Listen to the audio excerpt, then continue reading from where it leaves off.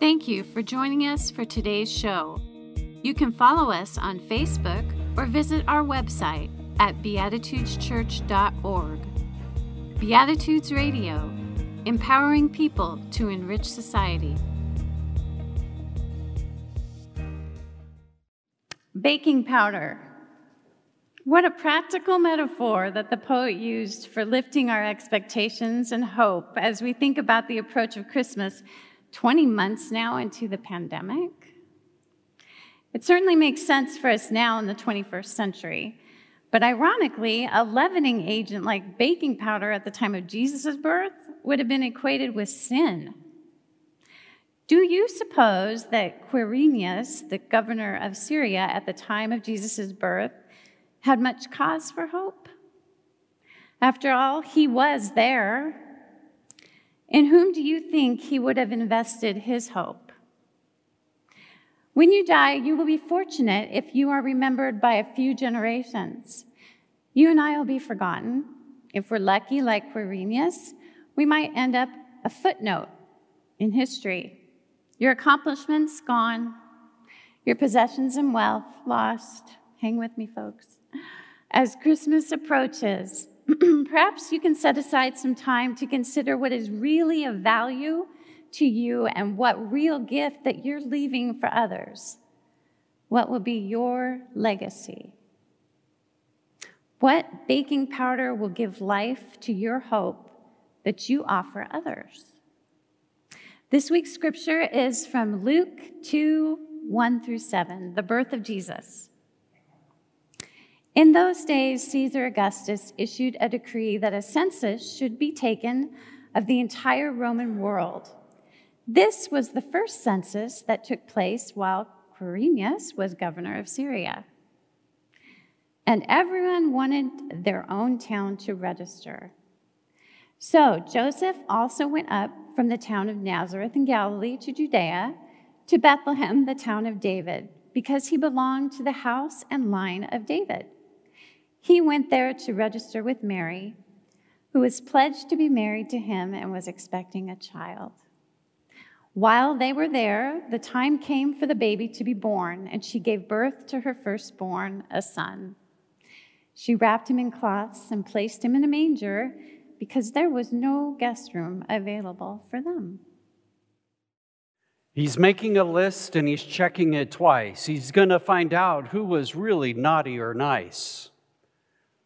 I remember as a kid hearing those words and in my mind thinking, well, if Santa is all-knowing, then why in the world am I making a Christmas list? I mean, he knows everything. If he knows I'm naughty or nice, he probably knows what I like too. And depending upon how good I was, it will depend upon if I get the Christmas gift that I hope to get. So I remember this particular Christmas, and it was about this time of the year that you start composing your Christmas list. And I decided on that Christmas I wasn't going to make a list. I was going to let Santa decide what I was going to get. I will never do that again. There's real foolishness in leaving it just to chance. I realized that Santa was dependent upon my desires, what it is that I wanted. This last week, I've reflected, and I'm not going to create a Christmas list.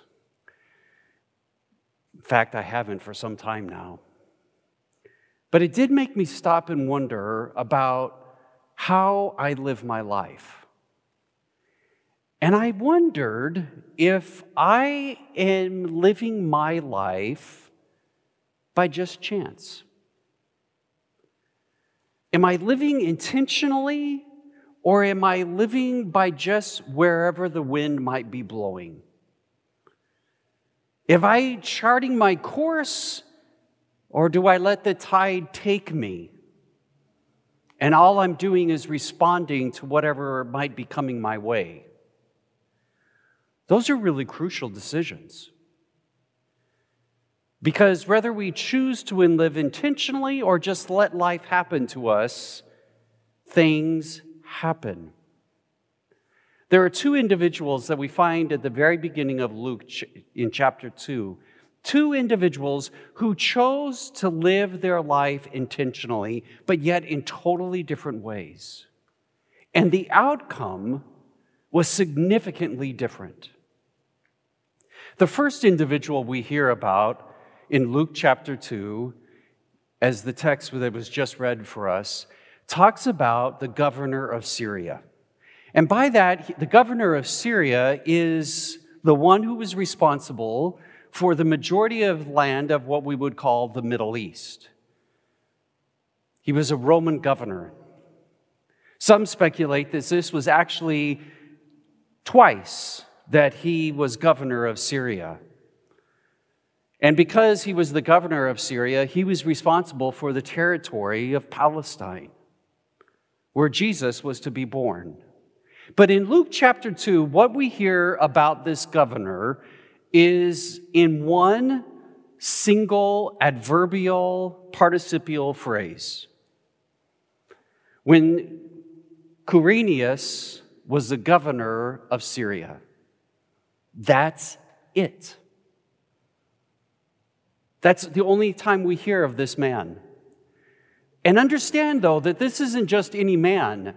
This is the most powerful man in the Middle East at that time. And deservedly so. He was born into a very wealthy and powerful family.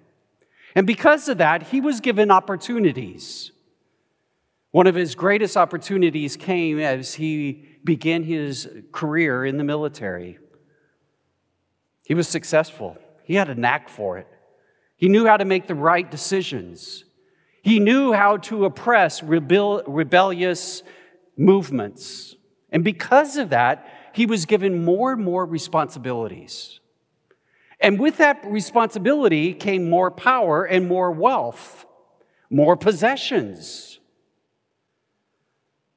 Eventually, he was made governor of a region in Rome.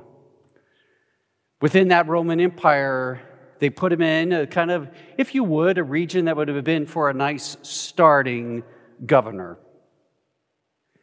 He was successful. Not only did he take care of all the finances very wisely, but he continued to show that he was very wise when it came to the military. So he was given more and more responsibilities. That's how he ended up the governor of Syria. He also ended up on the Council of Rome. The man had power. The man had influence. Literally every human being that dwelt in his region, he decided what their life would be like. And he was remembered. The writer of the Gospel of Luke, who's writing 2-3 generations after Quirinius was alive, he doesn't even have to introduce him because he's remembered. The governor of Syria. And I imagine the original audience, when they heard the Gospels being read, would go, ugh, yeah, him. Because he wasn't well liked. You see, you can be remembered, but you can be remembered because you're not well liked. But yet, his impact was based upon the values that he had established in which he was going to live his life at a very young age. He lived intentionally. He didn't leave life to chance. He chose at a very early age what his values would be. He valued power.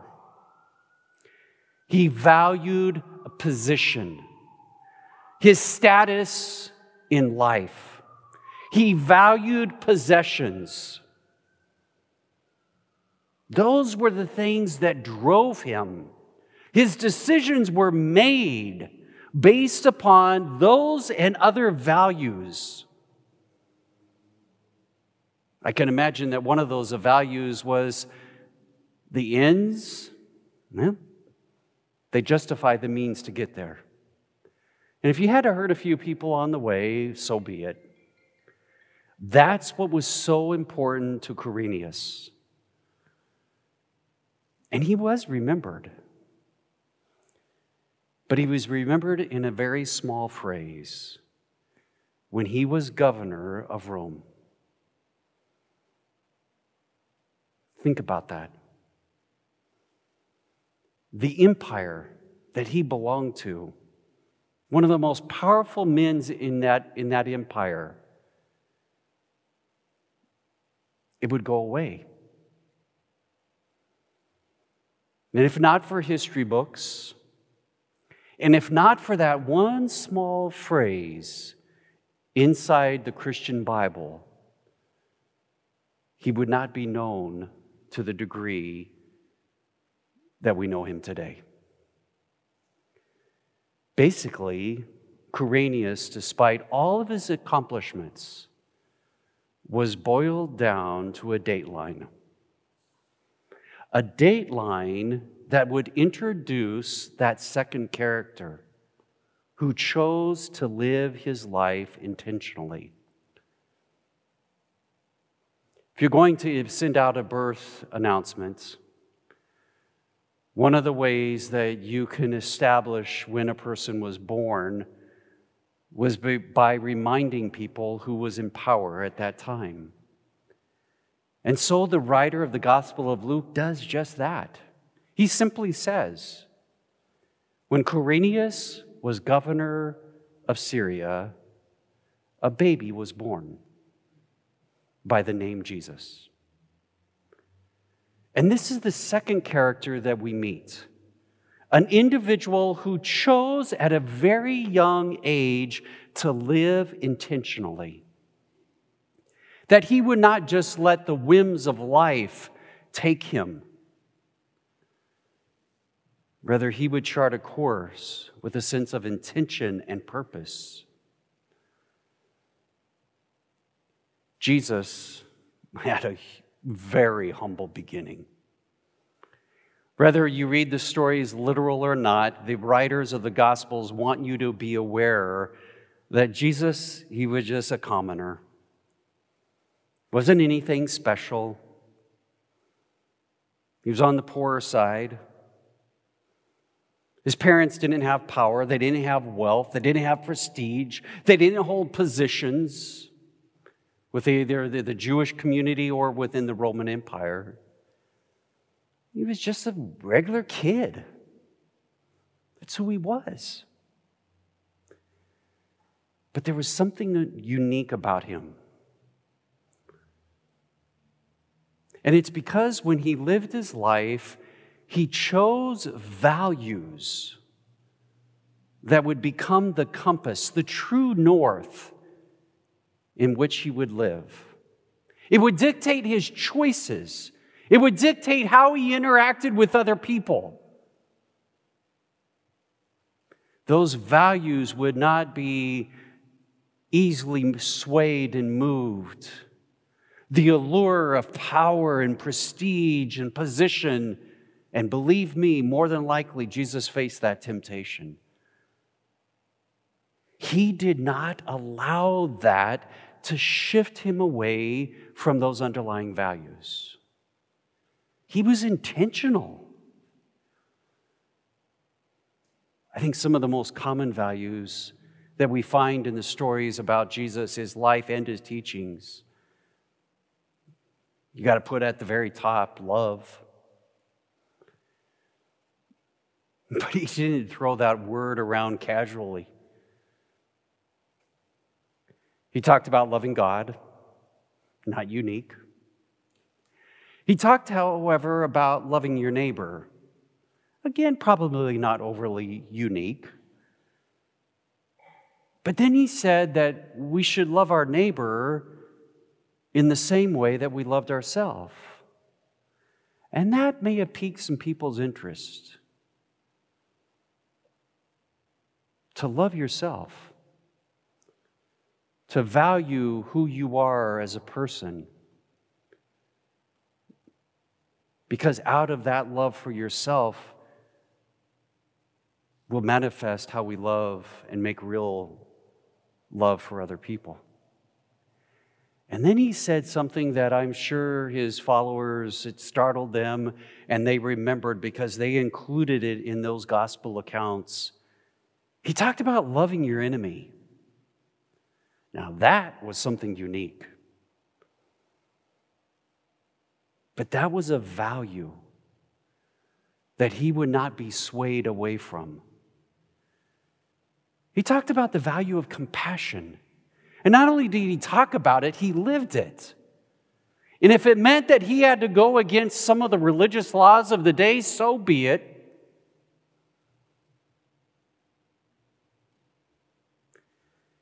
He talked about the value of equality.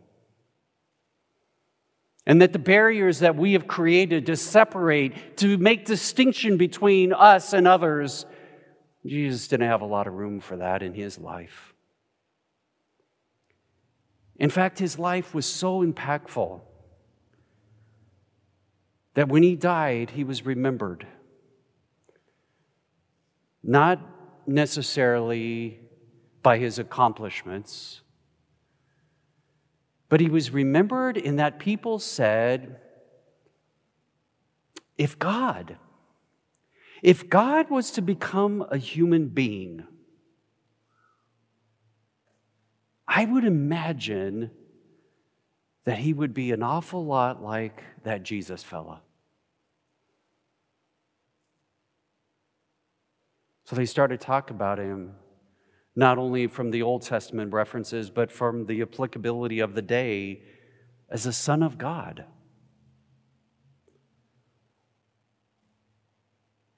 Because he made a difference, because he chose to live his life intentionally. You know, one of the stories that Jesus shared, a parable, I'm going to take it completely out of context. But I think this parable captures the essence between these two characters. Each of them made choices. Each of them chose how they were going to live their life. There was an intention behind it. In Luke chapter 14, we hear the first part of this parable when it says, "For which one of you, when he or she wants to build a tower, does not first sit down and calculate the cost to see if they have enough to complete it? Otherwise, when they've laid a foundation, they won't be able to finish it. And all who observe it begin to ridicule them, saying, 'This person began to build and was not able to finish.'" So here it comes out of context. And placing it in the context of Quirinius and Jesus. Weigh the cost.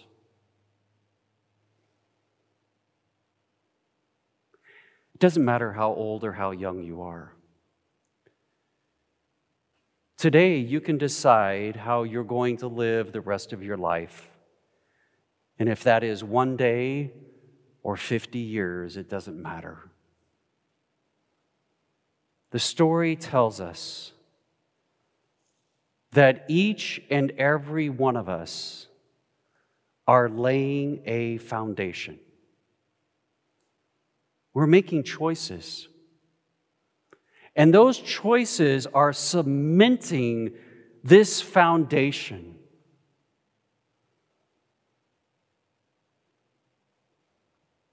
And those choices will influence what can and will be built upon the foundation of our life. The reality is, some of us here will never be able to build a structure on top of our metaphorical foundation. Just life isn't going to give us those opportunities. But this is where I differ from the parable. I think that's okay. because it's the next generation that will come along that can build on that foundation. You know it to be true. Your life has been built upon the previous generation's foundations, their choices. How solid that foundation is dependent upon how intentionally that previous generation lived their life. And now the ball's in our court. It's our turn. We're the ones alive. And as this Christmas approaches us, and as we reflect upon the life of Jesus, specifically his birth, it gives us an opportunity to pause and to weigh the costs of how we're living our life. To reflect upon the values that were important to Jesus and ask ourselves very intentionally, are those important to me? And I don't care what you believe about Jesus. If he was God or not God, it doesn't matter in the sense of his values were the same. But you get to decide today, with the time you have left remaining here on this earth, what kind of legacy will you leave for the next generation? The choices you make, they can be just responses to what comes your way, or they can be choices based upon those things that you truly value.